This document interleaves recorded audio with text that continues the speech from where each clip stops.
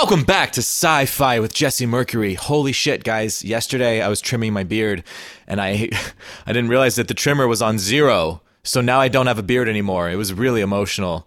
The weirdest part is that once it was gone, I was like, wow, I think I look better without a beard. So I'm probably not going to grow it back. But the funny thing is that I was trying to get my beard to be, extra beardy because I wanted to have a beard for the Cosmic Child music video, which we're getting ready to shoot. Last night we had a makeup test with Fantasia, who's our makeup artist, and Naomi, who you know, and me, who you know, and we got makeup on, and it was fun. But I had no beard now, so I guess that's not going to happen in the music video. So long story short, that's my beard story.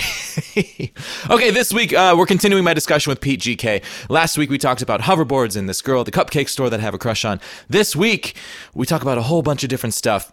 We're going to start out with me recounting the story of the time that I got to be on Talk Salad and Scrambled Eggs, my favorite podcast that I like to listen to, with Kevin Smith and Matt Myra. I talk a little bit about what goes on behind the scenes of Sci-Fi on Trial. Speaking of Sci-Fi on Trial, I just released the new episode yesterday, the first part of the Back to the Future Part 3 trial, and it's awesome. You got to check it out. And then I'm going to talk a little bit about cancer. I had cancer a year ago. I had testicular cancer. I had one of my balls chopped out, but I ended up recounting a whole bunch of this story to Pete, and then I tell this great story that I really enjoy about my tests that I just had, where this... basically you lie on the table and the woman pours hot goo on your testicles and pokes at them. Testicle. So yeah, that's coming up. It's great shit. Quick warning to anyone who does not want to hear all about my balls and my penis and sex and all that stuff. I'm talking to you, Mom and Dad. If you're listening to this might not be the one for you. You're welcome to listen to it, but you may never look at me the same way. I have to say thank you real quick to the boys from Indie Intellect, Joel and Daniel, my newest Patreon supporters. I actually just checked out their podcast for the first time. There's the latest episode has Vicky Eisenstein, who's a comedian, YouTube personality. It's a really interesting episode. Their podcast is all about modern thinking. It's interesting. It's a really interesting topic that I'd never really thought about before. So yes, thank you to Indie Intellect, and check out indieintellect.com if you want to take a listen to their podcast. Okay, here we go. Getting back into Pete GK after the musical break.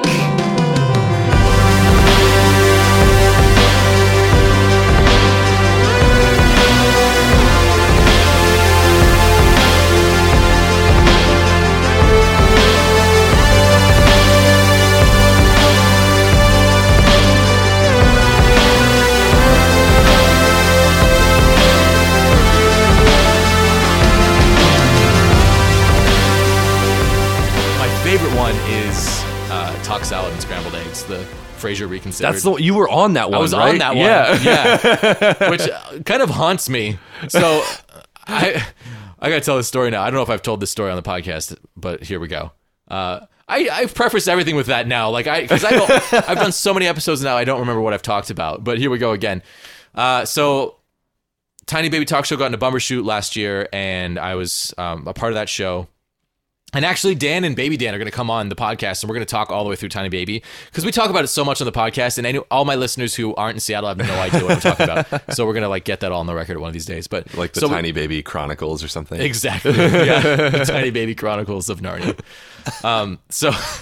So we performed at Bumbershoot, and then because of that, we had free tickets to be at Bumbershoot. And Kevin Smith and Matt Myra did Talk Salad and Scrambled Eggs live at Bumbershoot. So we all went to go see it. And then they asked for people to come up on stage because they'd written a sketch where they had talked about this on the podcast, how they wanted to each try to write a Frasier scene. Yeah. And Matt Myra took it literally and tried to write a Frasier scane. Kevin Smith wrote something called Frasier Bane, where he wrote Bane into Frasier. Of course he did. Yeah. Because he does Fat Man on Batman. He's just obsessed with that. Yeah. So they asked for people to come up on stage and read parts from the script, and I screamed. I was like, me! And then Kevin Smith points at me and says, all right, you right there. And I'm like, oh my God, it's me. And I get up and start walking towards the stage. And then someone else is also walking towards the stage in front of me. And then and I was crestfallen. I was like, oh, that guy's already in front of me. Who knows who? I knew he was pointing. He looked right at me, so I was sure he was pointing at me. But then someone actually screamed in the audience, no, not that guy, and pointed at me. He's like, that's the guy who was shouting.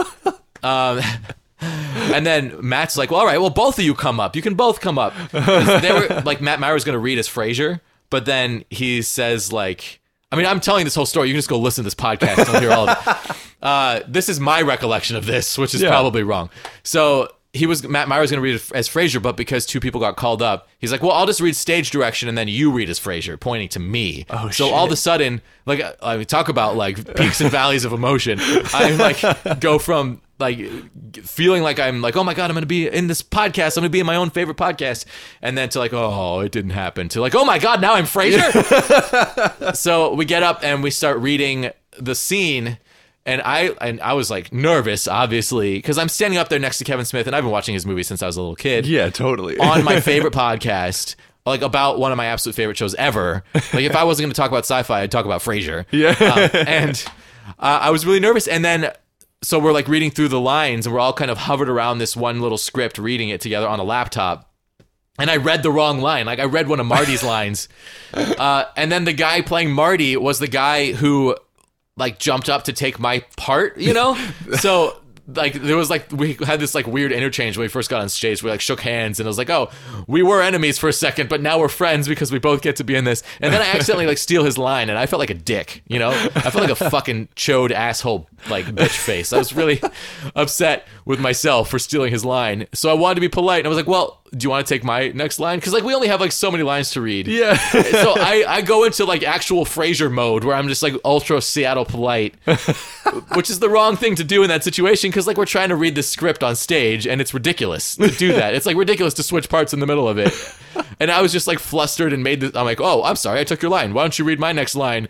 And it was like Kevin or Matt was like, no, we're not going to switch parts. Just read the next line to me. So I got to be on this podcast. And I made a fucking ass of myself. Long story short. But after the show was over, it was the last show at Bumbershoot that night, and like Dan and I were hanging out, and we walked by that theater that we saw that podcast at, and those two guys were standing outside.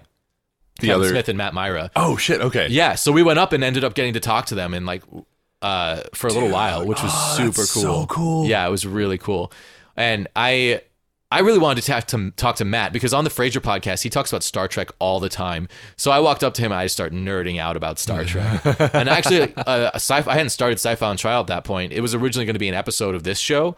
Okay. Where just for Phantom Menace. And like the whole thing was just created just to talk about Phantom Menace on this show. Yeah. And then I mentioned it to him and someone had recommended to me that I make it a separate show. Or maybe I had just like decided that, you know, I really like this concept and I think it's a better title.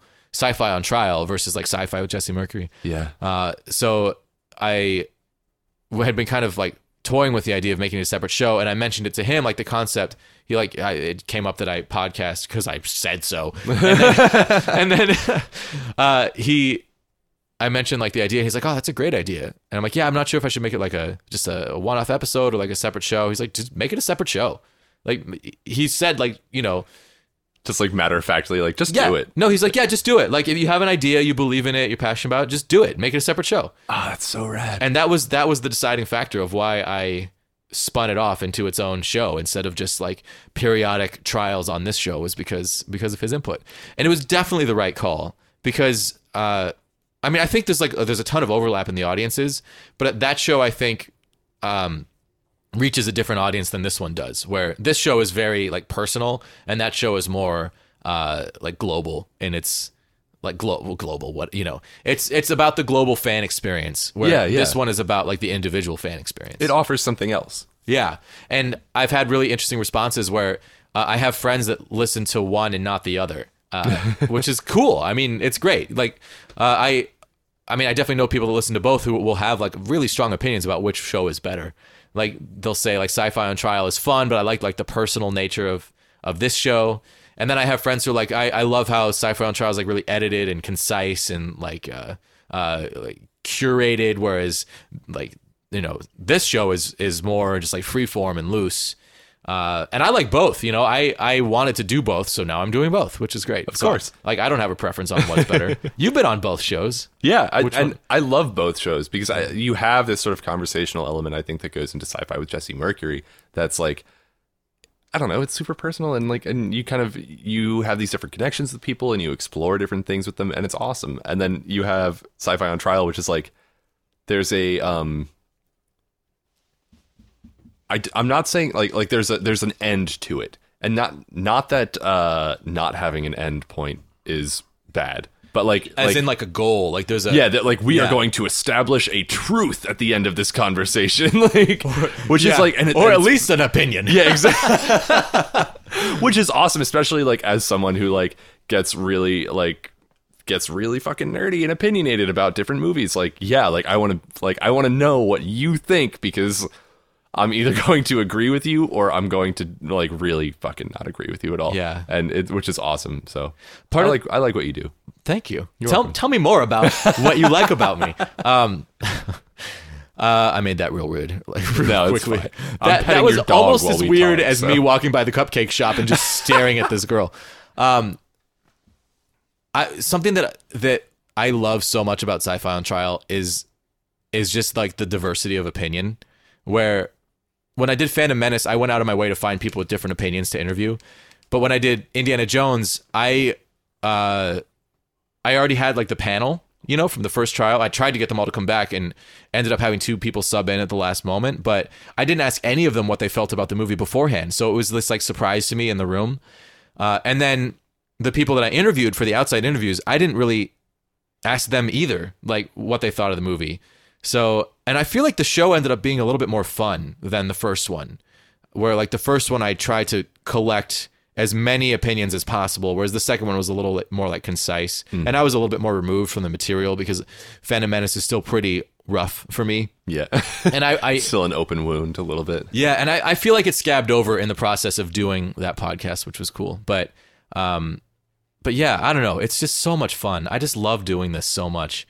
And like, you know, it's a weird thing. I mean, maybe this is just me, but like, it's a weird thing to invite someone over to your house to sit on the couch and drink wine and talk, you know, unless you're fucking them, which P.S. if you want to get down and dirty after this, that's fine with me. But inviting someone over to record a podcast, like that's what it is.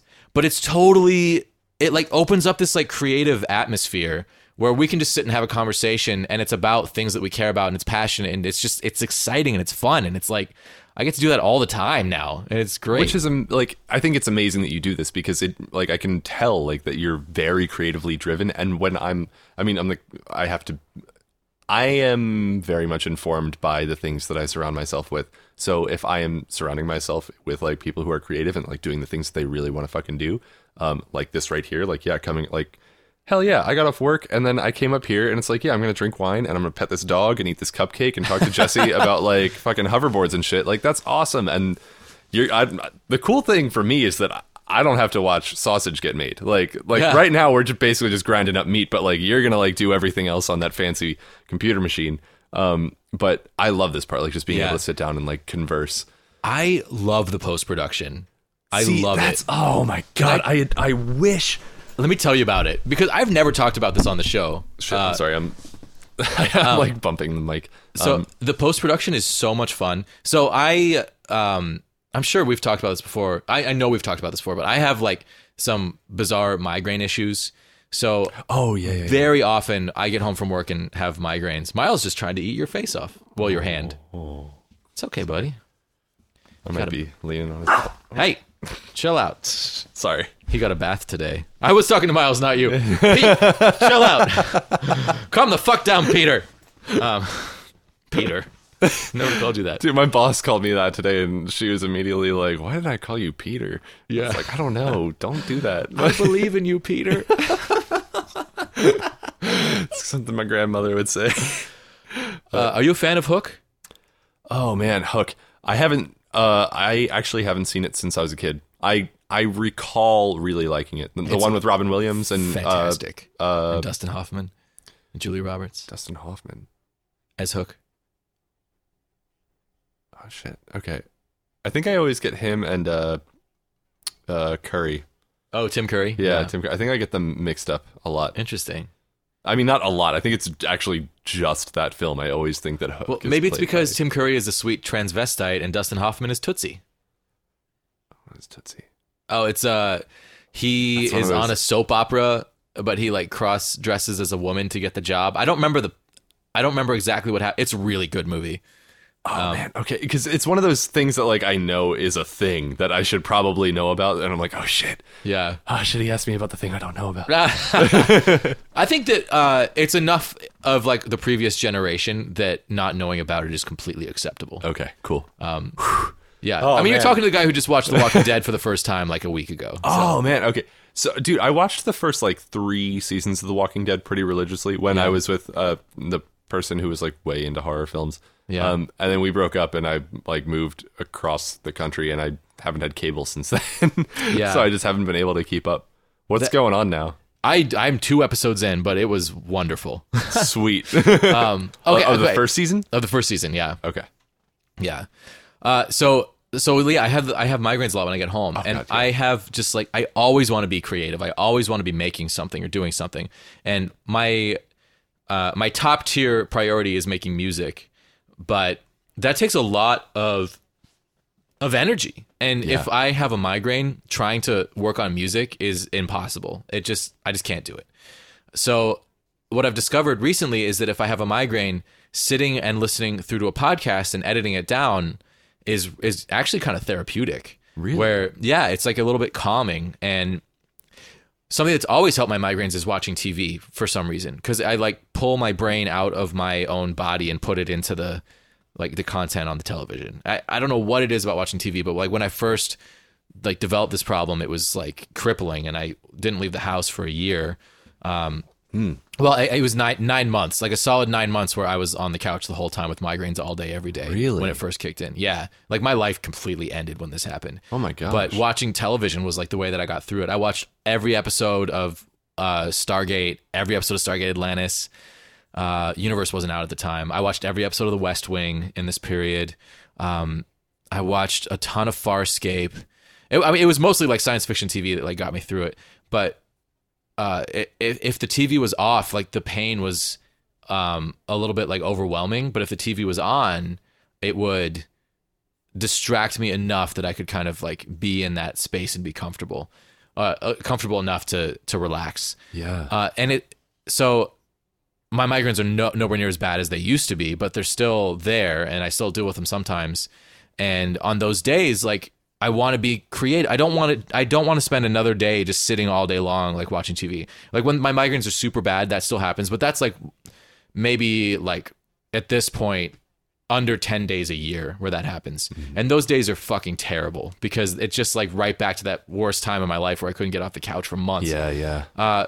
So finding some sort of positive creative thing to do when I'm in that state is incredible. And like podcast editing is it, because I don't have to think. When I have my migraines are really weird. They're not necessarily like the blinding pain that you'd think of. They're I get this like pressure on the right side of my head, and like I'll have weird like muscle spasm issues, and like my hand will hurt, and I'll have like the ocular migraine issues where like I'll have like vision flashes. And Thank you for describing what you experience, because I've had Yeah. tons of friends talk about having migraines before, and I've never been able to conceptualize that in my head. yeah, a lot of people's migraines are just like blinding pain, and Okay. I've had that a couple of times, but almost never. That's not like the thing that I'm dealing with. It will just be like my whole body just kind of hurts, and I can't think. Like thinking causes physical pain. Mm-hmm. It's a really strange feeling. Like when you're so tired that you can't think, Yeah. and like you're so tired that you can't get off the couch to go to bed. Yeah. And like, do you ever go into muscle spasms when that happens? I have spasms sometimes in Yeah. like my shoulders, but Yeah, it's that feeling. Like I've always had muscle spasms when I was that tired, but it's like being present and awake inside of that is how I think of it. That's what it kind of feels like for my migraine issues. So in that way, I love like the podcast post-production process because it gives me something to do in that state. And then on top of that, I'm just obsessed with sound quality, and I'm obsessed with like listening to something that wraps around your ears. And I think that like the human voice is such an interesting sonic thing to listen to. So when it's produced well. My friend Bob texted me yesterday, and he said something like, now that you're like fully immersed in the podcast world, I think his words were, can I be your Padawan learner? Can you teach me what to do? Cause like I will say the one feedback I get probably more often than anything else is that my podcasts sound pro. Like the sound quality is really high.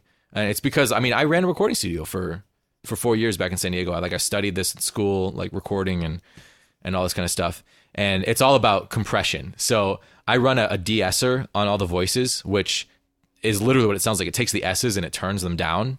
So you don't get that whistling. Yeah, they're like that. Yeah, that sound can be like really overpowering. Yeah, and like harsh and sharp. And then I do a bunch of compression and limiting to like just really make the sound wrap all the way around your ears. And I love it so much. And then I love listening back to the episodes because I have so much fun recording them. Yeah. And then there's very few times where I take out that much, but I do trim them down just a little bit to take out like pauses or like the times that we bump into the microphones or stuff like that. Yeah. And then like Sci-Fi on Trial is much more edited than this show, but this show is just the minimal editing that I can get away with. Like there's a lot, like I'll listen to myself and be like, ugh, I'm gross. And I'll cut out like certain things. But yeah, it's really fun. I love it. That's awesome. Yeah. I actually haven't listened to any of the shows that we've recorded. Yeah. I hear that from so many people. It's stupid because I don't have a reason. Like I did college radio. Like, so I've heard myself on air before. Like I have recordings from then that like are they're on like my computer that I was going to use because I was like, oh, I'm going to break into radio. And then like, I was like, apparently not. Life took me in a different direction and that's fine. But like, so I've heard my voice before. I've been in like little like band projects and stuff. I know what I sound like. Yeah. But for some reason, like I've done a couple podcasts now, like with you and with some other people. And it's like, I'm always nervous to listen to it. I don't know why. I think, I think I'm just, there's no reason. You should start with Sci-Fi on Trial if you're going to listen to any of them because it's the most like edited. I listened to most of Sci-Fi on Trial except for my bit. Really? Yeah. It's so funny. I've heard this from many people that have been on the show. And it really surprised me at first, but now I'm like used to it because I've heard it so many times. Yeah. And it's because like for me, Audrey and I are very similar. Like Audrey and I are pretty self-obsessed where like when she and I do something, like I listen to my songs all the time. Like I listen to the Sci-Fi album all the time. Just today, I was walking around in the sunshine with Miles, debating whether or not to go like say hi to the cupcake girl, listening to Sci-Fi. Like I put Traveler on, it just puts me in the best fucking mood. Because I make the stuff that I want to hear. Like I want to hear dance songs about Star Trek. Like that's what I want more than anything. I want to listen to podcasts about like science fiction and deep thoughts. Like that's what I want to hear. So I love listening to my own stuff. Especially once it's done, like when it's in progress, it can be a little painful, but once it's done, I'm like so excited about it. But most of my guests, I think, at this point, it's probably a majority don't listen to the shows that they do. I'm glad people keep coming back because like my concern, I want people to have a good time when they're here. I want them to hear it and be happy with it. I guess, I mean, in your case, just have a good time when you're here, If you're not gonna hear it, love coming here. It's always a good time. It's super fun. Yeah. Obviously I invite you back because we had so much fun the first time. But yeah, it's really interesting. Maybe I'm doing a lot of work on myself lately. So maybe that'll be part of it is I'll go and I'll listen to all the stuff that we've done and the shows that I've been on in the past too. So the first episode you were on was really light and fun. The second one was intense. That was the, when I originally came on to talk about hoverboards and we had that like when we talked about feminism and stuff, right, and that racism. became two okay, yeah, and that conversation, there was like a break in the middle where we completely changed gears and it worked out perfectly to be 2 episodes. Yeah. Because it was sorry, it was like just opened their blinds and I was like, what? Are you spying on people? A little bit. Yesterday, I saw a man lying on his couch with his hand down his pants, watching something on his laptop, and like across from me. And my friend Sarah came over, and I was like, "Dude, Sarah, look at this. There's a dude. I think he's masturbating." She's like, "He's definitely masturbating." Isn't that okay? That's like, sorry, I'm looking out the window, and like my brain just like shattered into like 5 different directions. That's one of the crazy things about living in a city, I think, is that like you'll just witness shit like that. When I was growing up, I remember me and my friends used to walk down through this neighborhood. It was like the ritzy neighborhood that was like through You have to go through our neighborhood and then kind of cut through this this elementary school and then go through a little wooded patch. And you'd go through here through this other neighborhood so you could get to the convenience store, right? So there was a house that our friend used to live in before he moved to like wherever the fuck, Virginia probably. He used to live there. So we'd walk past his house all the time. One night we walked past and somebody in the house was just watching, like they had a huge TV that was facing away from like this giant bay window that led out into the backyard. Yeah. And they were just watching porn. Yeah. Like on and we were like, what do we do? Like we were like 12 or 13. We were like, what? It's just there. What's going on? Like we didn't like watch it, like tried to figure out like who's watching, like is it like who the fuck's doing this? And that was like a total novelty for us at the time. Yeah. And now it's like I'm in a city and it's like, oh, this dude like on 3rd just like isn't wearing pants. Yeah. Like whatever. I have encountered masturbating homeless men on multiple occasions. It really? Yeah.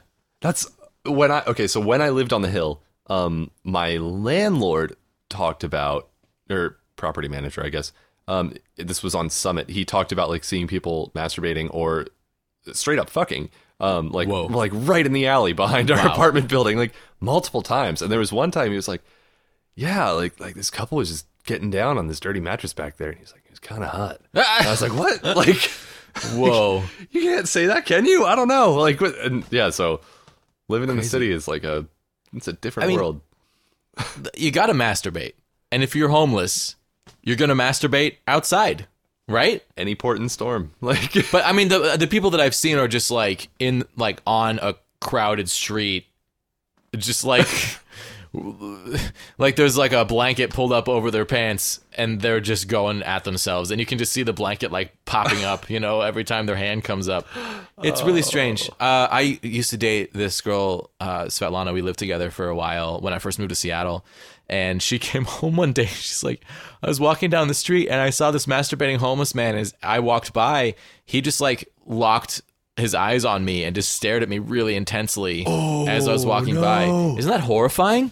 Oh, God. I don't know. Yeah. Yeah, that's fucked up. Oh, I don't have a response to that. I'm sorry. It's just, yeah. Holy shit. Speaking of genitals, can I tell you what I did today? I mean, yeah. Now you gotta. I had such a weird experience today. Does this also involve cupcakes? Like, are we going back to the? Unfortunately, no.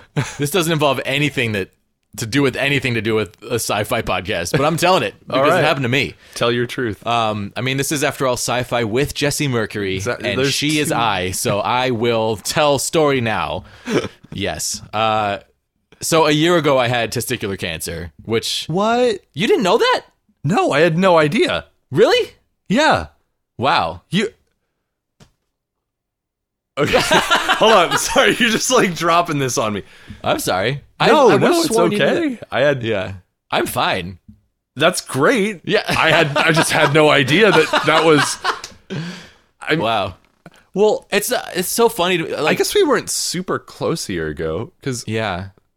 That was right before summer last year. It's a year ago, we're like, that guy's cool. I should hang out with that guy. But we hadn't done it yet. Okay. Yeah. So it actually makes sense that I wouldn't know this intimate detail of your life. I'm not one of those people to like post on Facebook. Like, I just want everyone to know I have cancer. Like I know a lot of people who've gone through similar stuff and they post it up online, and that's fine. Like, I'm not judging that at all. It's just like, it was such like a real, like an intense moment in my life. And I didn't want people to know about it until it was over, because I didn't want to freak people out. Totally. And mostly because like my experience of being sick the first time when I had like the migraine issues, like I vanished. I was on the couch for 9 months back in San Diego. I went on leave at work and never came back. Like I vanished from my social circles, and it was just like a really weird thing. And I didn't know what was going on, so I couldn't give people clear answers. So when people would like kind of call me or anything like that, I didn't know what to tell them, or a lot of people just never called or cared, and it was just kind of a horrible experience all around. So it kind of made me feel like I needed to play my like health crises close to the vest. But now that it's over, I have like absolutely no issue talking about it, and I've talked about it a little bit on the podcast before. But yeah, when it happened, I actually sent out an email to like my close friends, but I never talked about it online ever. That's insane. Yeah. So a majority of people that I'm friends with that, or that I was that, like if we become close friends after, or we just are like peripheral friends, well, those people probably don't know, I guess. I don't know. Yeah. I assume that everyone's talking about me when I'm not there. That's just my paranoia. Anyway, so a year ago I had testicular cancer. I never had to go through chemo. I just had surgery. They took out my left testicle, and then I have to get tested all the time. And that was, I had the choice, like, do I want to go through chemotherapy or do I want to have surgery? Well, I take that back. I'm having surgery either way. They're cutting that fucker out either way. Yeah, because it's cancer.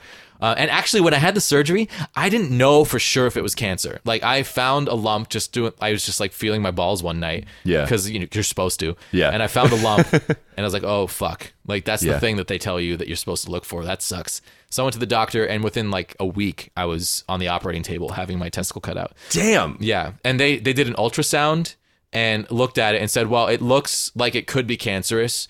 There's no way to tell for sure except for doing a biopsy. And it's incredibly dangerous to biopsy your testicles, because if it is cancerous, the cancer could spread to the rest of your body. So we have to take the testicle out to find out if it's cancer. And that's a one-way trip. So basically, like, I went into surgery to have my left testicle removed on a pretty good chance that it was cancer. Wow. Isn't that insane? And it was almost like a relief to find out that it was cancer, because otherwise it would have been like, well, put it back, Yeah. So, can I reverse this then? Like, yeah.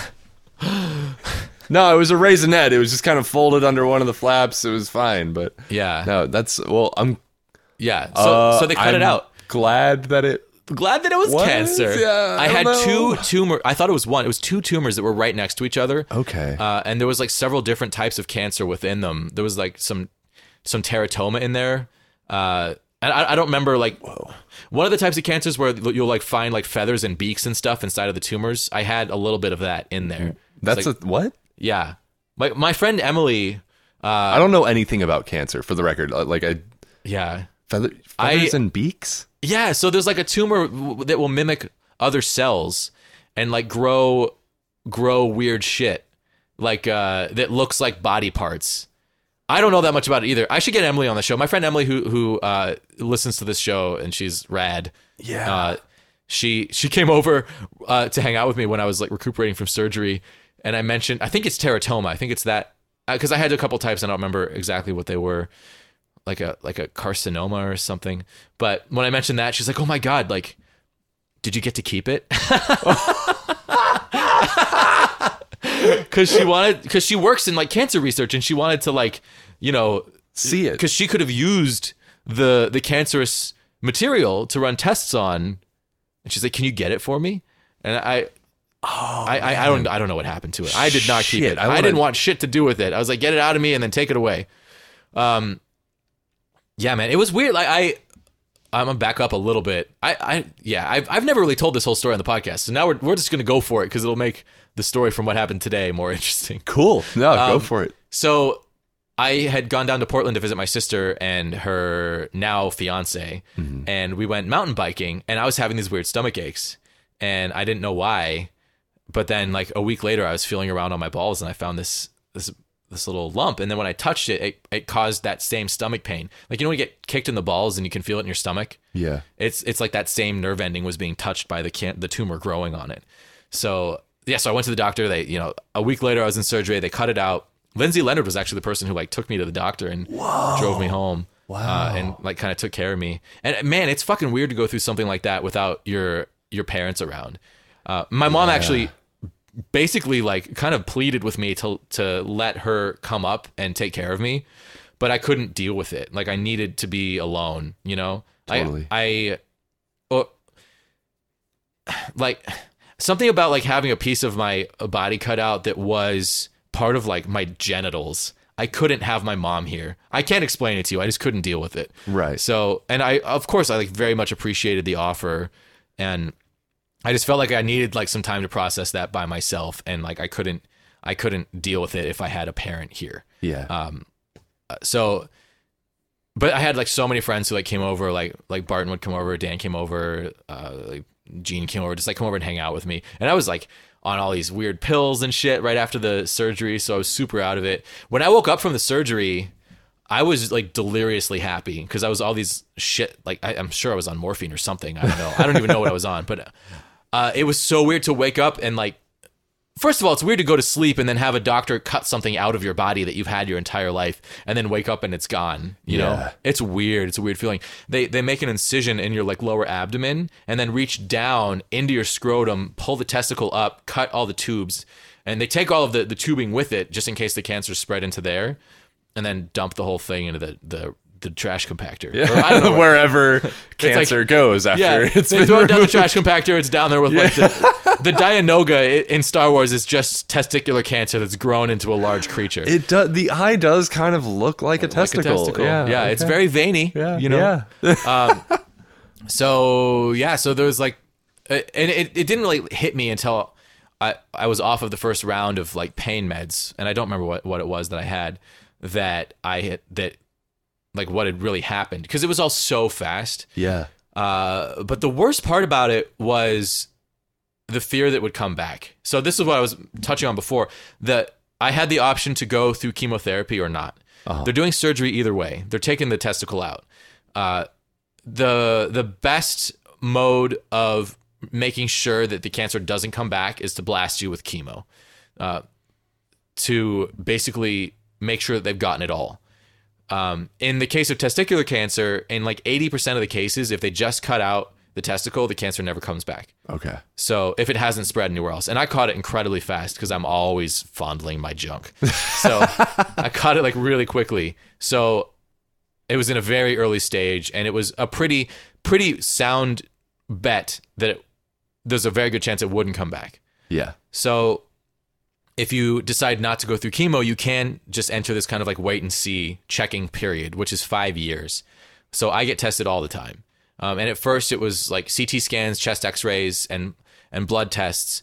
The scans and x-rays were every 3 to 4 months. The blood tests were every 6 weeks. I'm up to like 6 months apart for all of it now. But right after my surgery, I found this lump on my right testicle and went into complete panic mode. And this is the worst part that I didn't finish the sentence. The worst part is feeling like cancer might come back. Yeah. Because I'm 31 years old and I've had cancer, you know? So like the chances of that coming back are there. And testicular cancer is it's the least chance that could come back of any of the cancers, as far as I understand it. And there's like a 95% success rate, or even higher, but I think that they kind of shy away from like saying it's like a 98, 99% of like, you know, I don't remember what that was, like a 10-year survival rate or something like that. Like people who have testicular cancer, something has to go very wrong for them to not survive, or you have to like really not find it for a long time. Yeah. For it to spread and for people to die from that. Yeah. So I was never really in mortal peril. But the thing that is concerning is that testicular cancer can spread to the lymph nodes in your stomach or your lungs, I think. Something in your chest. That's why I get the chest x-rays. So the stress of like, is it going to come back is the thing that was really getting to me. And I had two things within the first couple of months after having cancer where I thought that it was back.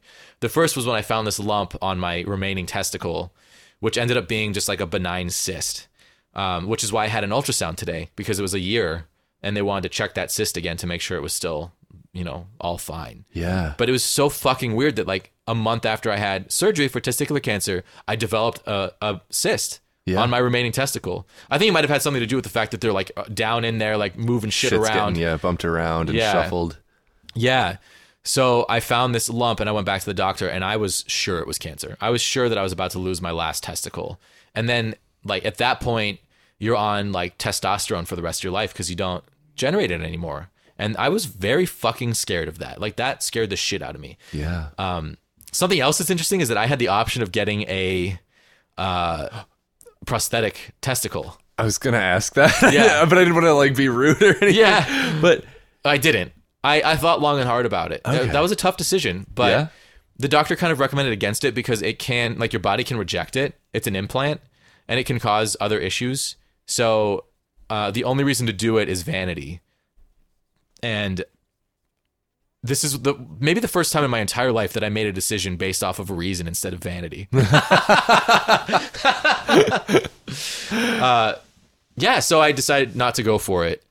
And it was really difficult to get used to having one. I was really, for about the better part of a year. No, it can't have been that long because it was only a year ago. I'd say it took me about 6 or 7 months to feel comfortable having sex again, where I was yeah, I remember like the first time like someone gave me a blowjob after the surgery, and I was like close to tears because I was so uncomfortable. I was just like, yeah, I mean, it makes, I totally understand that, like being so nervous about that, like, but nobody gave a shit. Like no one cares how many testicles you have, you know? Right. I mean, I have 5, and like everybody's like, can I have one?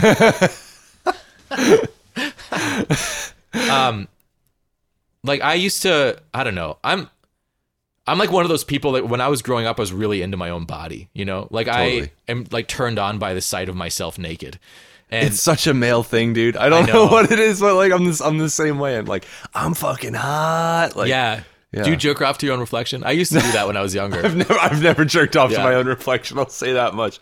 Like that's girls, hilarious, though. Girls are all like, there's this huge thing on the internet, like girls being grossed out by dick pics. But sometimes, like, you know, just taking pictures of yourself naked is just really hot for me. And I'm like, well, now what do I do with them? I guess I'll send it to the girl I'm dating, you know, because I want to have an excuse to take these pictures because it's turning me on. Oh my god! So that's me like pre-cancer, and that it's probably like a healthy thing, but it's a little sad. But that kind of like went away after I had cancer, where like I wasn't as obsessed with my own genitals anymore. You know, I mean, because there's a little bit of shame there in like having something cut out that is not supposed to be cut out. I mean, quote unquote supposed to be. Like right. I think it would have killed me if I hadn't. Exactly. You know? Yeah. I think there's I mean, it totally makes sense that you would go through that you like deal with this, like, I mean, a fundamental part of your body has been changed and everything. Yeah. But I mean, on the other hand, like, there's something, I don't know, like you could rock it, you know? It's like it's like an ear piercing. It was weird. Like for a while, I had a hard time watching porn. Like if I saw a dude in porn with 2 balls, I would get really upset. Really? It was a weird adjustment period. And also, when it first happened, my testosterone level like plummeted, and I felt like I was having a really hard time even just like getting hard, you know, because I had half the amount of testosterone all of a sudden. Yeah. But the doctors all told me like this will adjust eventually. Like the remaining testicle will start to overproduce because your body needs it. It's like a kidney, like you can lose one and pretty much be fine. Yeah, exactly. Yeah. Okay. And there was a period of time like where I felt like that wasn't happening, but then it did happen. Like my sex drive came back up to, I think actually a little higher than it was before, which is great. And like at this point, I think that period was the hard period as far as like, because I was like kind of embarrassed about it, and then I had this big scar all of a sudden, and then my testosterone level was really low, so I was like not performing as well. Mm-hmm. But then like that kind of evened out eventually, and then or even like got a little bit better. It's like, you know, like a blind man's senses. I was gonna say, like, maybe this is your Daredevil story. Like, you like lose one ball. I become a superhero of fucking. But yeah, it came back, and then it's like I don't even think about it anymore, and it's only been a year, right? Like I've had one person in particular I've had a very intense, incredible like sexual relationship with, where it really kind of fucked the sadness out of me, you know, where sometimes that's all you need. Where I don't even think about it anymore. It doesn't even occur to me anymore. And it's not like something I like to, I used to like warn, when I first started hooking up with people after this, I used to warn them. I'm like, well, I only have one testicle and I had cancer, and you should like know that before your head's down there. And you're like, do you still or no? No, I don't think to. It doesn't, like, it's just me now. Like, I don't know. I mean, it's just become a part of me now, or not a part of me now, you know? And it's never like, not that I would anticipate this, but like people are just like, oh, okay, cool. And like they roll with it or. Yeah, no one's ever said anything. Cool. Yeah. No one cares. And that helped a lot too, is that nobody cares. I think, I mean, honestly, if like if somebody's willing to like look at your junk, I think they're already into every other part of you. So it's just like, oh yeah, like what, like nothing. I'm already on board. It doesn't matter. Like I've been told by many people that I have a beautiful penis. Because when I was younger, I was in this group called the Naked Sportsman Brigade, and we would it was like a co-ed group. Shit. We would What just is get naked this? and go body surfing. Oh, that's right, because you're from San Diego, right? Yeah. Of course. That's such a fucking Californian thing. Like, But- we have beautiful bodies. Let's get naked and body surf with them. Yeah. Like, And I was like a really awkward kid. Like I was you, not, I was such a virgin at this point in my life. But I was told by like the female members of the group that I had a beautiful penis. And I was like, wow. And we're talking about like, you know, I wasn't like running around with an erection on the beach. I was like, you're like, look, it's a rudder when I'm body surfing. Like, yeah. So, and that, you know, I went through this period where, cause like you've seen Mugatu several times. I were like very little on stage. I went through this period where I was afraid to go on stage with Mugatu after, because I wear such tight clothing. I didn't want my bulge to look smaller because I was missing a third of my gear, you know? when was the last show? The last show, That was like 6 months ago? No, longer than that. it had to have been. It was May, wasn't it? It was last summer. It's been, oh my God. It it's had been to have almost a been year. June or July. I think it was the very end of May. Was it? Oh god damn! Yeah, I remember it was a beautiful like warm night out. Yeah, maybe it was May. I don't remember for sure. Oh man, I'm trying to connect the last Mugatu show with the first time that I interviewed Mugatu. It was probably like 5 or 6 months before. You interviewed us before I had cancer, I think. Okay. It's been longer than a year actually, now that I think about it.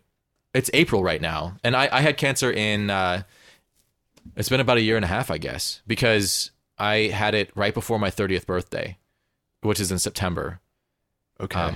And that's why I got my Klingon tattoo, because like I got my ball cut out right before my birthday, and I just like, there's this piece of me gone. I wanted to add something back. So on my 30th birthday, I went and got the tattoo. So it was the same month. It was like weeks before my 30th birthday that this happened. Which was, I mean, that was like really intense too. It was like right before you turn 30 to have cancer is really strange. And how old are you now? 32? I'm 31. 31. Yeah. Okay. So, all right.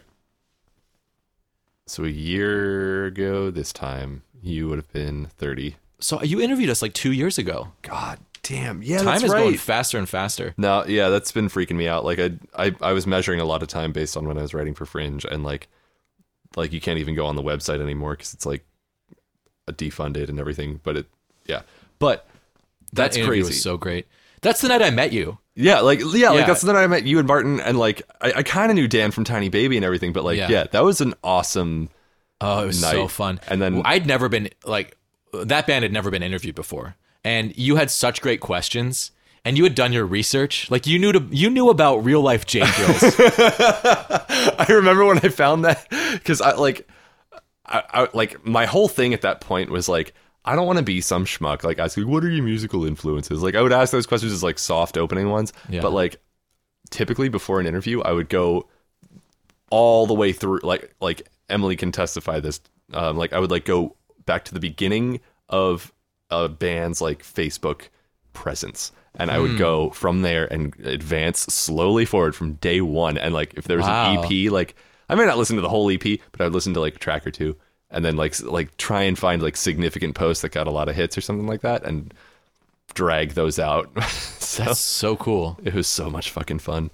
You did such a good job. And after that, we're all just like, invite Pete to everything now because he's awesome. And I loved it in the last show, in the video of the last show, you're like right up in front and your hair is just like flying wildly and you're just like having the best it fucking was time. so much fucking fun. Yeah. Yeah, me. I there's this picture of you actually on stage, kind of like you're wearing your butterfly wings and like you're fanning your arms out in front of you and just like saying like come here like to me and M. Yeah. And like we both like ran up and hugged you. I remember that was moment. so good. That was so good. I love that moment. About 10 to 15 minutes after that moment, You left, right? I walked outside and I found Emily puking out front. Oh. So we got an Uber home. But yeah, it was like it was a high note to go out on. Yeah. Man, that was a great band. I'm so excited. You're going to love my new band. Oh I've my God. been watching like the updates and everything. Yeah. I'm super stoked on it. It's really special. Like it's like we can all feel it in the room when we're rehearsing. So it's you, Naomi, and Chris. Okay. Yeah. And it's all synth, and it's all analog synth now. Like Naomi's bass synth is digital, but everything else is analog. Okay. And she's using a Microkorg, which is, I mean, it's a great digital synth. It's really awesome. And I bought the new Minilog, which I actually, like, the moment I got it, I started playing it on the podcast. So the first time I ever touched a note on it was recorded. But I've designed all the sounds and like saved them under the song names, so she can just flip through a sound bank that's like Asteroid Field, Time Child, Cosmic Child, and being in the room with all of these sounds that were designed specifically for the song feels amazing. Like it's like transportive. You're just inside of the sonic texture of the music, and it amplifies the storytelling aspects of the song. It's really cool. I'm so excited to perform with it. I cannot wait. It's gonna be amazing. So awesome. I'm really stoked to hear what you guys do. Yeah. This actually reminds me, I was looking into the shit that I'm working on is like, I keep stalling out because all I'm using is a fucking djembe and my acoustic guitar, and I'm limited. Yeah. And like whatever field recordings I can get on my fucking phone. So I'm in the market for a used synth of some kind. Oh. So what's your budget? Currently it's $200, which I know is like, here's what you got to do. Save up $500. Yeah. And buy a Korg Minilog. Okay. They're brand new, 4-voice polyphonic analog synth. It's the best possible tool you can get for learning analog synthesis. I mean, you might know analog synthesis. I don't even know. I don't know shit about shit. No, this is definitely what you want to get. And the other side to this is that it's new. So if it breaks, you have, like, if it doesn't work quite right, you have a warranty. And analog synthesizers are temperamental. Like, I have this one from the 80s that I use, my Roland MKS 70. Is that what it's called? I think so. And it's 12 voices. And I got it for $500 used, which is amazing. But if it breaks, I'm fucked. You know, like you can't like go into a repair shop on the road and like expect this to be fixed right away. I mean, so I don't know. There's a lot to be said for getting something new, just for fear. But but it's worked amazingly well so far. And I got this one because it's a rack mounted synthesizer, so I have it on the floor next to me, and then I'm playing a MIDI controller. And I can, like, so if I break the MIDI controller, I can just buy another, and they're cheap, versus the synthesizer, which is like, you know, kind of priceless, because like coming across this particular synth, I mean, I bought it for $500, but coming across this particular synth can be really tough because like they don't make them anymore. Yeah. And there are like issues with like the sound cards like burning out and stuff that I've read about online, but I just decided to go for it. The other thing that I would recommend is the Korg Volca series. They're really small little modules, and they're like 80 to 130 each. You can get a 3-voice, the Volca keys. You can get a 3-voice synth, and you can borrow mine if you want to check it out for like around $100 to $120, okay. And they sound incredible. Like Asteroid Field, all the leads were recorded on that. Is that the thing that you had for Tiny Baby? Yeah, not Tiny. Oh, okay. I was gonna say the last house show at Audrey's place. Oh, the little drum machine. Yeah, you had. That's a separate deal. That's the same system though. That's the Korg Vocal drums, the Vocal Beats. Okay. But the Tiny Baby, when I did it without Barton, I used that for my synth. Okay, cool. And it sounds great. Like it really fills up the room. Yeah. So I'm just trying to create backing stuff for poetry shit that I'm working on. So I just need like very basic, like creating little backtracks and things like that. And Yeah. I would so highly recommend saving up for the Minilog. It's like, because I have this synthesizer, it's 12 voices, it does everything from like the height of synthesis in the 80s, like right at the end of when they were making analog synthesizers when this was made. Yeah. But the Minilog is so much more approachable, and I'm like my ability to synthesize skyrocketed the moment it was in my hands. Like I've gotten so much better at synthesis since I got it. The Volca series is actually, if you don't know anything, it's actually kind of amazing to start on. Like that's what really got me started, because the Roland that I have, the 12 voice from the 80s, is so hard to use that I was kind of just guessing and checking as I went along. Yeah. But with the Volca series is when I really started to hone in my own ability to synthesize, and then it was the Minilog is really tying it all together. So Okay. And it does everything. Like it does everything that you could want it to. It's got an arpeggiator. It's got all these different like functions and modes that you can use. Like you can make it into a mono synth, and I have these huge fat tones. There's a ton of information about how to use it on the web because it's brand new and there's like sold out everywhere. So I mean, I can't recommend it enough. It's an amazing instrument. Nice. Yeah. I have to tell you this story about what happened to my genitals today. Okay. As with all things, I always bring it back to my genitals. So, okay, today I had to, so like I was saying, I have to get these like chest x-rays, CT scans. Right. And then because of that cyst, I also have to get your balls looked at. Yeah, I have to get what's it called? Sonogram, ultrasound. Ultrasound, yeah. Yeah, of my ball. So all of that, I'm sorry, yeah. all of that ended up happening at once. So I just did it all today. Like I went to Pacific Medical Center imaging department and did like 3 different tests, which has never happened. It usually doesn't line up like that. I mean, I haven't had to do an ultrasound in a year, so I did it all today. You know that, have you ever gotten a professional massage? I haven't actually. Okay. Well, no, I haven't. So when I used to be a tour guide at the Theo Chocolate Factory, I had really good benefits, and massages were like $20. So I went and got, shit. it was incredible. So I used to go get professional massages, because I mean, I have fibromyalgia. Like the migraine thing is all like caused by fibromyalgia. So I'm in an amount of discomfort every day, which goes up and down, but massages can like really help. So there's the fear when you go in for a massage that you will become aroused, right? Because you're lying naked on a stranger's table, Of course. which is hot. You know, that's hot. Like I'm into that. And I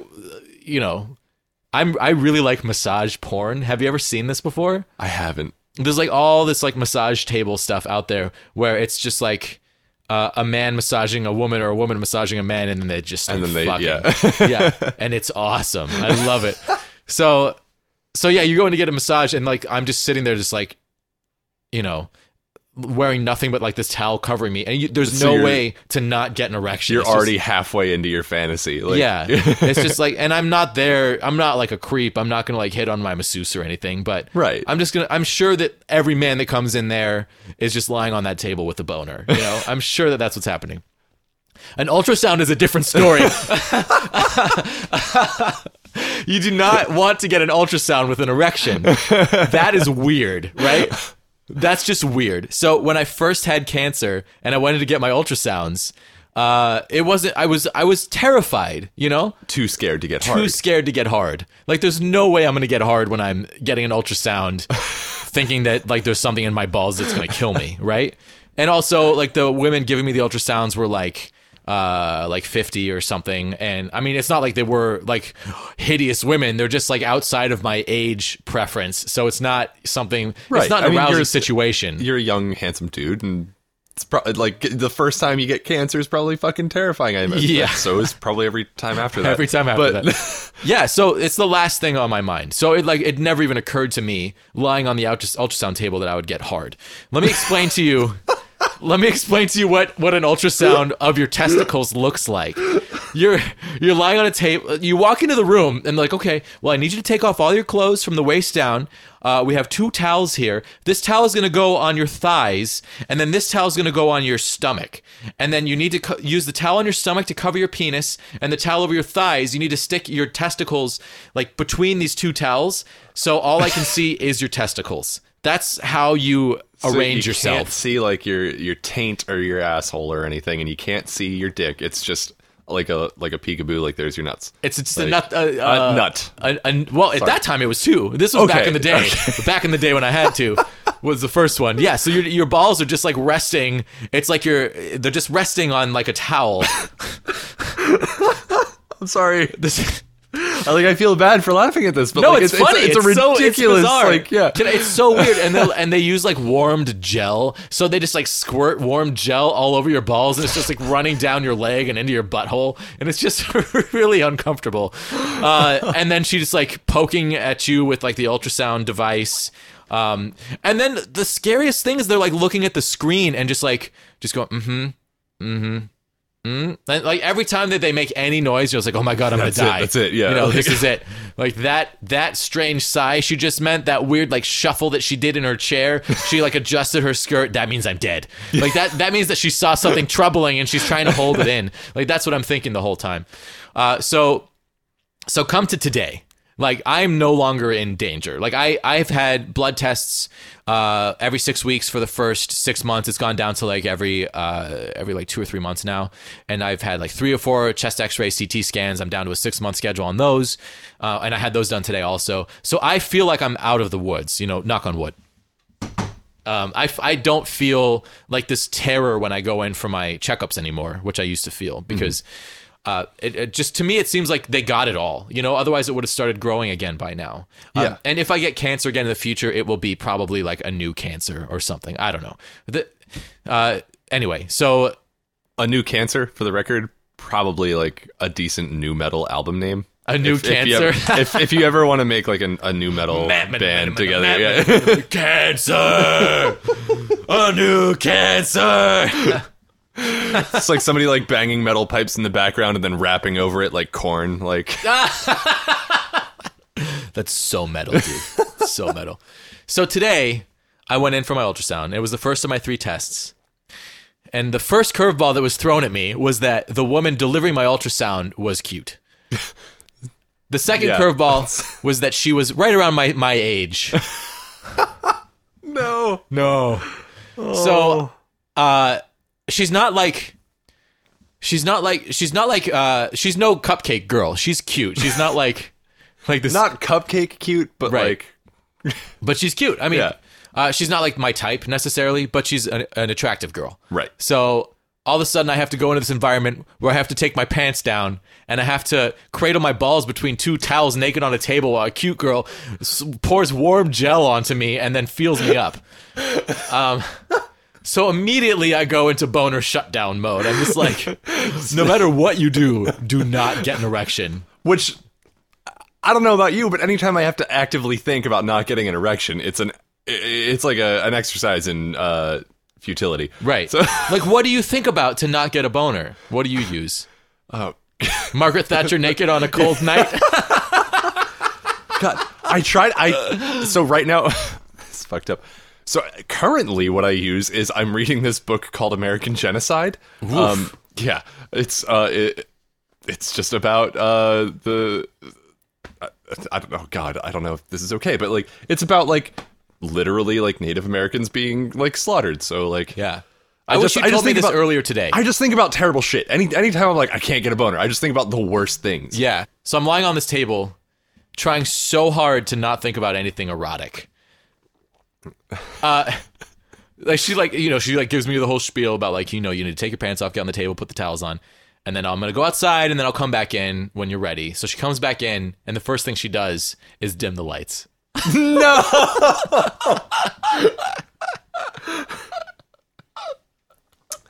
Oh my god. And then from my first ultrasound experiences, I remembered it being like a cold gel, but then she's like, we're going to use a warm gel. I hope it's not too hot. No, dude. Sorry, the way you leaned into the mic too. I hope it's not too hot. Like, flawless. Then she just like squirts this warm gel all over my ball and like just starts like like pushing into it with the ultrasound device, the wand or whatever. The wand, that's the word. Yeah. And it feels kind of good. And that's a problem. That's a problem for me. And so when it first starts, I'm just like, just thinking about like things that are not arousing. But the problem is that I had sex a couple nights ago and it was really, really good. And it's just been kind of like on my mind. Right. So that keeps like popping into my mind because I'm like naked on this table in the dark and it just keeps popping into my mind that I just had like really good sex a couple nights ago. And then I'm like, no, banish those thoughts. Banish those thoughts. And just trying so hard, like actively trying to keep my penis soft, like, which is not usually what I try to do. I'm just like, yeah, boners all the time. Let's run with them all the time. So then like it's going along, it's going okay. And then she kind of goes into this different position and starts like pushing on it from this different angle. And it just feels like better. I'm like, oh, God damn it. And then I start to feel a tingle. I start to like, and so you're like, you know that boner tingle. Yeah. Like,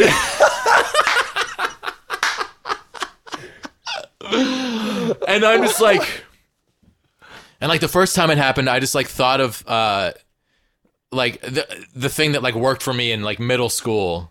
No, in college when I needed to not be hard. I thought of that thing, which I'm not going to tell you because it's so weird. Extrapolate. Use your imagination. I'll tell you. It has to do with kayaking, but I'm not going to tell you what else. That only raises more questions. Like, my thing was the Pledge of Allegiance. Like, a friend of mine taught me that in high school. He's like, just say the Pledge of Allegiance. But his name's Nate. Just say it, but really feel it. Like, feel the patriotism in your heart. This is like at the height of like the Iraq War, where we were like, it was hard to be patriotic about anything. So I was like, yeah, like I totally get flaccid when I do that. Like, yeah. So again, where were you earlier today? So, so I managed to like, you feel the tingle, but then when you talk yourself out of it, you feel this like kind of like the chills. Like the dead boner chills is what I like to call it. So I had like one close call and I managed to like get a lid on it. Yeah. And then, but then like at the very end, she moves into that other position that I was talking about that like felt better. And then it's just like, it just starts to happen. And I'm just like, oh my God, this is horrible. Like, and presumably you also have to like have a hand on your shit. So it's like away from her. Like the way you described it sounded like you have to have a hand on your dick. You don't have. So the first time I did this, I did like have to hold the towels in place. Uh-huh. This time I kept my hands as far away from my penis as possible. Like my hands were like up on my chest. I was just like, I couldn't have my hands down in that area. Oh, logistic? Okay. No, just because of like, the whole thing was like slightly arousing and I just wanted to try to keep my hands away. Like no touching. I think like, I see where this is going though, so please. So, so I start to like, I'm starting to get hard basically. Like I'm like, oh my God, I can't stop it. It's going to happen. This is the worst. Pregnant pause. And then she's like, okay, we're done. Thank you so much. And then she like gets up and leaves. And she's like, you can put your pants back on. And it was literally at like the moment where I was like losing control. She just gets up and walks out of the room. Oh my God. It was amazing. I dodged a fucking bullet today. In my head, all I could see was like, you get hard, and then the other towel just floop, like I was like, no, Jesse, like you just made this great hand motion of my penis flipping the towel up and over. That's all I could see in my head because like the way that you would describe the towels, like the one is over the other and it's covering, and then the other is kind of slumped in. But there. You're right. I mean, if it would have pushed it over her hands, presumably, and then there's my beautiful penis. As established by your friend in the nude the Naked Sportsman Brigade. Yeah, of course. So that was my close call today. Well, there you go. Thank God. Thank God you didn't get a boner. That would have been terrible. I know, right? That massage therapist I used to see was gorgeous. And I had this like really big crush on her. She was married. Okay. So of course, I used to like go in there after like the day after Mugatu show, and she's like, "Why are you covered in glitter?" But some goddamn rock star. That's why. But there was no help. I just had erections all the time, and I just kind of assumed that just is par for the course. Like, Were you laying on your back? Were you what? I don't know how. You're on your stomach and you're on your back. There's different parts of the massage. Okay. Like, I really hope my parents don't listen to this episode. And you're talking about moving to the East Coast. When is that going to happen? So that's all right. So this will actually be something tangible that I can point to. So my mom can stop telling people that I'll be there by October. My time frame is like sometime before next summer. So I'm going to be here through this summer, through the winter, and after December or so is where it will happen. So sometime between like January and June of 2017. Yeah. And that's all. Yeah, that's a matter of me needing to be around my family and around the space that I grew up in, I guess. Yeah. So I'm bummed because we jammed that one day. I have this like music project that I really want to get off the ground, and I loved the way you play bass that night. Like, we had so much fun. I have never had like more fun playing it with a group of people. I think that was like so much fucking fun. And we only did it once. Yeah. Because we're all so busy that we couldn't even get a second rehearsal together.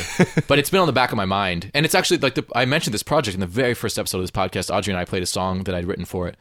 But I mean, I'll tell you like that. The idea of like getting into a band with someone who I know is going to move away is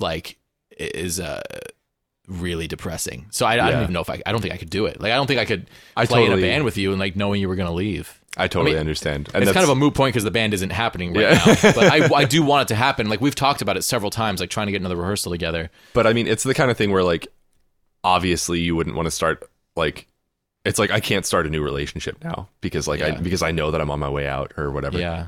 That's tough, man, because you're going to go like a year knowing that you can't really. But when you can't start a relationship, you're like catnip to single people, which is yeah. It's weird. I've Are you experiencing that? A little bit, yeah. You got those dreamboat eyes. I had brown eyes when I was a kid, and I guess they're hazel or something now, from what I've been told. I don't look at my eyes a lot, so I don't because it's physically impossible. I mean, there's mirrors, but I don't even understand how mirrors work. But no, yeah, it's weird. It's very. So like, I mean, I've been talking about moving back east for a long time, and it's the kind of thing that's I've been ping-ponging on it, and I've been here and there, and then I was like, when my relationship ended, I was like, I'll just move, and then I was like, I literally can't. So then I was going to wait till my lease ran out, then I was going to wait until I did this course at the UW, decided against doing the course at all. So now it's just kind of like I will move when it feels right. Yeah. And which is a really vague time frame to give anybody. So I know that I'm not here forever. Yeah. But I guess I always knew that I wasn't going to be here, like in the Northwest forever. Interesting. So what? I don't know. Tell me about that. Because when I moved here, Seattle spoke to me. It told me to move here. Like I had gotten sick in San Diego, and we discovered that it was environmental because there was mold in my house that like triggered fibromyalgia and all these migraines and stuff. So I packed up and like went on the road with my girlfriend at the time, Svetlana, that I mentioned before. And we drove all the way from San Diego to Vancouver, BC, and checked out all the cities along the way, trying to decide where to go. I expected we were going to move to Portland because I'd done some research about where there's the least mold, and it said Pacific Northwest because like the air quality is so good and buildings are built to withstand rain. So not old buildings, but like new buildings, all on like raised concrete foundations and everything above parking garages. And and I had some friends in Portland, so I'm like, well, I'm probably gonna end up in Portland. And Portland like didn't welcome me when I got there. Yeah. Which is a whole long story. But then I ended up, like, we drove through Seattle that day because we were going to stay in Portland for a couple of days, but it didn't work out. So we came up to Seattle instead because we had a place to stay here too. Yeah. And from the freeway, Seattle was like, you're home, dude. Like, really? Driving up the 5, getting to that place on the 5 where you're passing all those buildings, like right around Madison. Yeah. Oh, shit. It's just like, it's just gorgeous. It's beautiful. It really is. It just told me, like, you are home.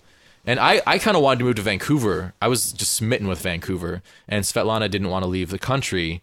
And Vancouver was like the pipe dream, but Seattle was like the reality of like where I felt like I was supposed to be. Yeah. And so I've never looked back from that. I mean, I don't feel like I'm supposed to be anywhere else. I feel like I'm supposed to be here. So, but in that framework, like, tell me about moving here for you and like knowing that you were not going to stay. So I guess I kind of have to go back a little further. Even when I was graduating high school, I knew I wanted to get like way away from the town that I was living in. And originally I was like, I'm going to go to fucking California for college, and that's where I'm going to be. And then like economically that just wasn't possible. So I moved to the other side of Pennsylvania, which was like just outside of Pittsburgh. And that was as far as I was able to go then. And I did 4 years there. And like originally, like the first like year or two, I was like totally like, I was like, yeah, like, okay, I'm further away from the space that I knew. I'm learning more. I'm growing more. And then after about 2 years, I was like, I need to go further. I need to like get elsewhere. So finished college, went to Sacramento, and I was doing an AmeriCorps program where I was given the opportunity to travel the country doing disaster relief work for like almost no pay, but like housing and food were taken care of. So I didn't have to worry about that. And I did that for a year. So I went from like basically Pittsburgh to Sacramento, California, trained for a month, went to New Mexico, trained for a month, went to New York City after Hurricane Sandy. Wow. Did a month and a half of relief work there, went to Oklahoma City after a bunch of tornadoes, did like a month and a half of relief work there, went back to Sacramento for a week or two, and then went back up to Alaska and did about a month and a half of relief work between Anchorage and between middle of fucking nowhere, like population of 200 town, Alaska. And then moved. So that was that, and that completed my term. And then I met Emily along that, like during all that jazz. We fell in love, and then we were like, okay, cool. Let's like, we want to continue, like, let's keep the party going. Let's go to Seattle. So I'd visited Seattle in 2012. So I was like, and it said something to me then. It was like, this is where you should be. And I was in a different relationship at the time. And I was like, okay, I need to go to Seattle to learn something. So I was like, all right, yeah, let's like, she said that's where she wanted to be. And I was like, I'm definitely on board. So I came here, and the first year was really, really tough on me. I would even say year and a half, but after that point, like it's been way easier. And like, and I've grown a lot. Like, I feel like what was tough in that first year and a half? Finding connections and the Seattle freeze. Yeah. Basically the Seattle freeze, like it kicked my ass. And for people outside of Seattle, when you move to this town, everyone tells you that it's really hard to make friends, that like people just don't want to be open to new friendships. Yeah. And that's called the Seattle freeze. I did not experience that when I moved here. It was okay. So it was weird. I think part of it had to do with me. Like part of it was a me problem, and part of it was like a Seattle just general kind of thing. But there was like, cause I met a bunch of like comics and stuff when I first moved up here, and they were so nice and like very welcoming and everything. But I felt like I don't know what it was. And this is where I think it was a me problem, where it was like, I couldn't allow myself to go out and experience certain things, but I could go to like shows and things like that. But if somebody was like, oh, do you want to like go hang out or something? Or I'd be like, oh no, I can't because I have work, or no, I can't because I have this thing. And then like I got invited to some things by coworkers that I just wasn't open to because they weren't interesting. And so I was like, I don't want to hang out with you. Like, sorry, but the people I did want to hang out with, like, weren't necessarily down or whatever. So there was a period of like growing and finding the people who I needed to find. Yeah. So now after all this time, I'm like, it sucks because it's like I've established all these things, all these amazing, nourishing relationships. And it's taken me like a really long time. And yet I'm at this place where it's like, I know that I need to go back and I need to be around my family, because it's like most days I'm thinking about like my brothers, and I'm thinking about like my mom and my dad, and like, oh, like they're like this thing is happening with the family, and like they all kind of live around the Philly area or in the general Pennsylvania area. So interesting. It's really weird. That's tough. It's bizarre because the other thing that I should say about all this is that I could take a trip and then find out that everything sucks, and then just be like, oh, you know what? I'm just going to stay in Seattle. Like everything's really bizarre and uncertain for me at this point. So yeah. Well, if that happens, let's play some music. Yeah. That's why I'm I like, shouldn't say that. I mean, you got to make your decisions for you. I know. And yeah. But I mean, obviously, you're the type of person who does that, so I don't Yeah, need to say yeah. that out loud. You know? Yeah. I want so badly to just like do everything, like be in all the bands and like Yeah. do all the podcasts and make all the songs. And we were talking about this right before we started recording, how every day is like a choice of all the things that have to be done, and like, what am I going to do today? Like, I still haven't even unpacked in this apartment. I mean, Yeah. I found out weeks ago that I was staying in this apartment instead of moving back downstairs, and I still haven't unpacked it all. I unpacked 2 boxes since then. I saw several Star Trek figures in the box when I came in the door earlier. So, Yeah. Yeah. They should be on the wall. That's where they belong. But yeah, I mean, it's so hard to like know when you have something, like, are you in the right place at that time? Because I think we all have this idea inside of ourselves, like where we want to be and what we should be doing. Yeah. And anything that's not exactly that is not satisfactory. But so many other things are so much worse. I know. And yeah, it's weird. In a big way, when I started feeling more fulfilled being in this space when I started doing serious work on myself, which started like right around my 25th birthday. So like last August. Yeah. Yeah, like I started seeing a therapist and stuff for a bunch of stuff that I was dealing with, and immediately things started getting better. And Wow. and like the more work I was doing there, the more like meditation I was doing, the more that kind of direction I was going. It was like, oh my God, like human interaction became way easier, and I was able to like, I became more empathic and all this stuff. So Yeah, I need to do that. Like, I have some issues. yeah, Like, I have this massive fear that everything around me is going to break because of all my health issues. Like, after the first one was really, really hard to get through, and then I got cancer after that, and I was like, well, fuck, you know. I just don't trust. I don't trust in. I don't trust in my body. I don't trust in science. I don't trust in like construction. I don't trust in things. Like, I have this. My biggest fear is skydiving, which is it's not like the jumping out of the plane. It's the fact that I don't trust parachutes to open, and I don't trust carabiners to hold, and like straps to not break when like your life depends on it. Like, I don't like driving because I don't trust cars, like tires to not just like pop.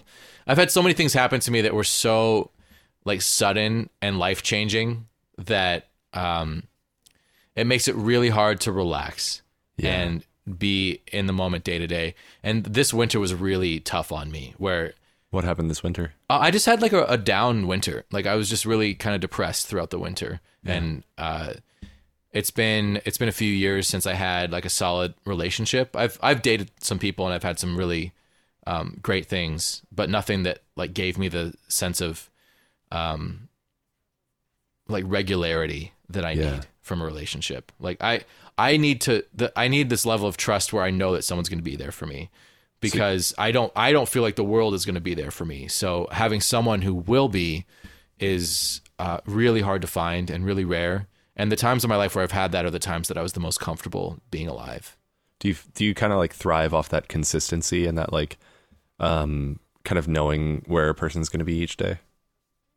Like maybe not where they're going to be physically, like, oh, I'm going to be at the grocery store, but like emotionally, yeah, absolutely. Where you get to the point with someone where you don't question your friendship or your relationship or your love between each other, where it's just such a palpable thing that it doesn't need to be questioned because it's going to be there when you get home. Yeah. And I mean, sure, you have to still like be worthy of it every day, and you have to be a good person, and you have to like do the right things to stay worthy of it. But you don't have to go through this period of searching for it every time you see that person. Like I've dated people where every time I see them, I don't know what page we're on. You don't kiss each other hello. Your first kiss happens like an hour and a half later every time you see each other. Where you don't. There's no openness. Yeah. Of emotion, where they may feel that way about you, but they don't show you until you soften them every time. And that's exhausting to me. Like, I have I have limited energy. Like I'm much more limited than I was when I was a kid. So I funnel all of that energy into the things that I really want to do. Yeah. And spending time with people is really important to me. Like that's definitely something I funnel energy into. And like, you know, sex is really important to me. Like having that intense, close, emotional connection is vital to my well-being. And I like totally know what you mean. yeah, like sex is not about like physical pleasure to me. It's about emotional pleasure to me. I'm just dating at you a lot with my hand right now. Yeah, no, that's yeah. I have found that with certain people I cannot explain that exactly. Yeah. And it's become like I've had like a couple of relationships where people are like, no, like it's not even a matter of drive or like libido. It becomes a matter of like, it doesn't even have to be sex. It can just be like making out or like, or whatever it is. And it becomes like a serious sticking point. It's like, no, like this isn't about the act itself. This is about everything behind it. Right. You know what I mean? Yeah, absolutely. Like being able to be open with someone in that vulnerable state is so powerful. Yeah. And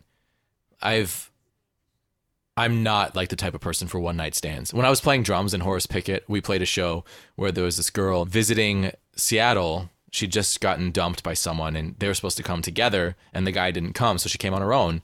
And this is the only time this has ever happened to me, where she just like picked me of the people on stage as the person to have sex with, you know? Whoa. And I didn't even know how to act. Like she like invited me back to her hotel room and I was like, oh my God, this is really happening. Like this is like what men dream about, you know, but that's not who I am. And I didn't know how to be or how to act. Yeah. And then I got a migraine because I'd been up for too long and I'd had some drinks. And then when I get migraines, sometimes I go into muscle spasms, and I had this like incredibly vulnerable moment in front of her, and I can't fuck when I'm in that situation, you know, like, and she was like amazing. I mean, she was just like wonderful about it. It was crazy. It was such a bizarre experience.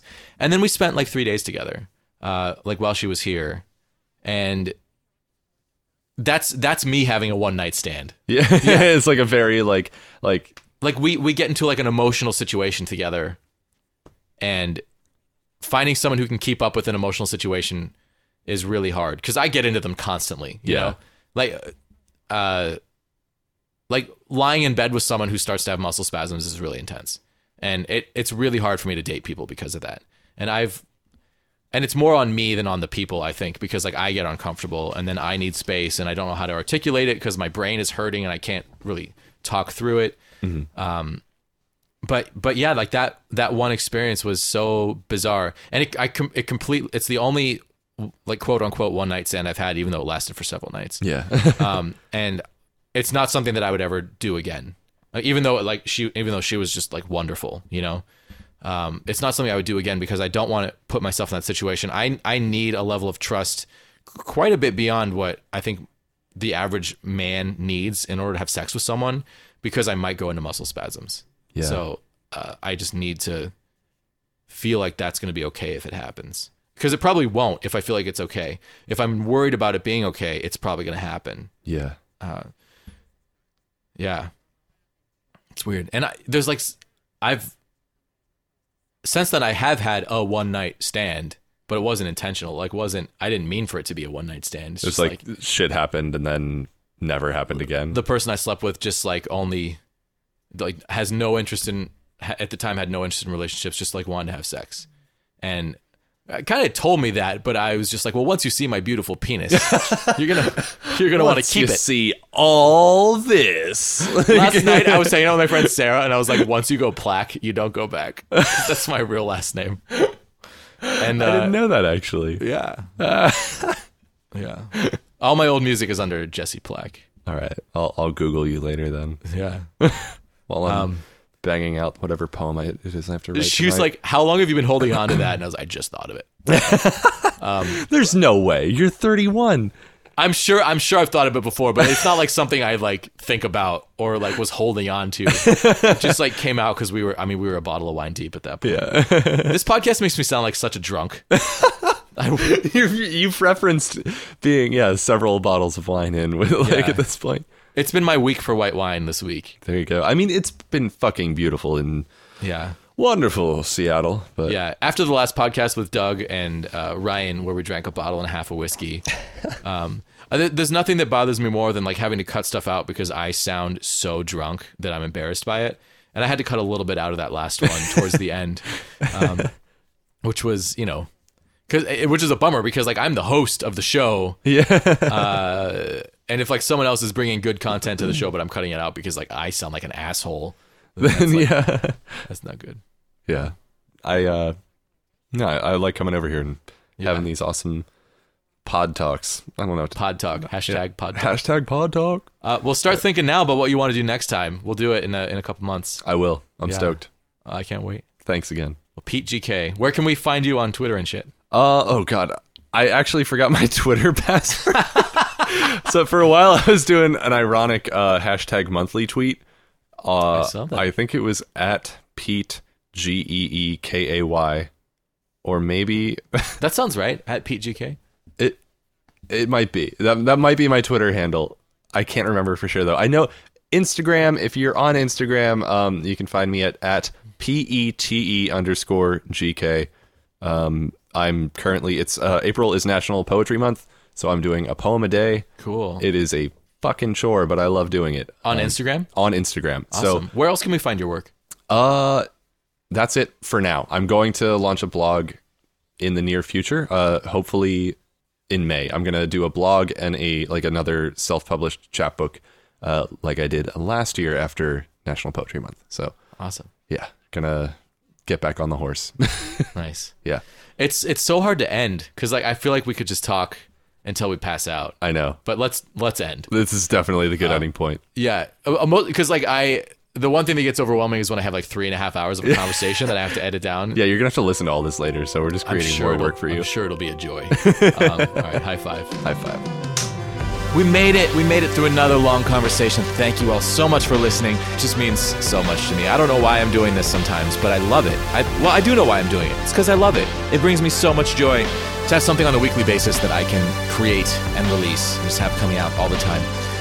Speaking of creating and releasing things, I've been working on something that I haven't mentioned yet to all you listeners out there. I have been working on writing a web series, a sort of sci-fi comedy web series to add into the Sci-Fi Project. And I just had the first reading with a couple of my friends and actors a couple days ago, and it went super well. I'm really, really fucking excited about this. I'm totally going to tell you about it as we go along. Today, all I wanted to say is that I'm working on it, and that's a cool thing that's looks like it's going to be happening sometime very soon. So that's something to look forward to, a new web series in the Sci-Fi Project. And that's all I got. That's all we got this week. So thank you so much for listening. It means a lot. I hope you enjoyed this episode. Kind of light on the sci-fi this week, but real heavy on my genitals. So if you've listened to all of this, good on ya. You're brave. Thank you.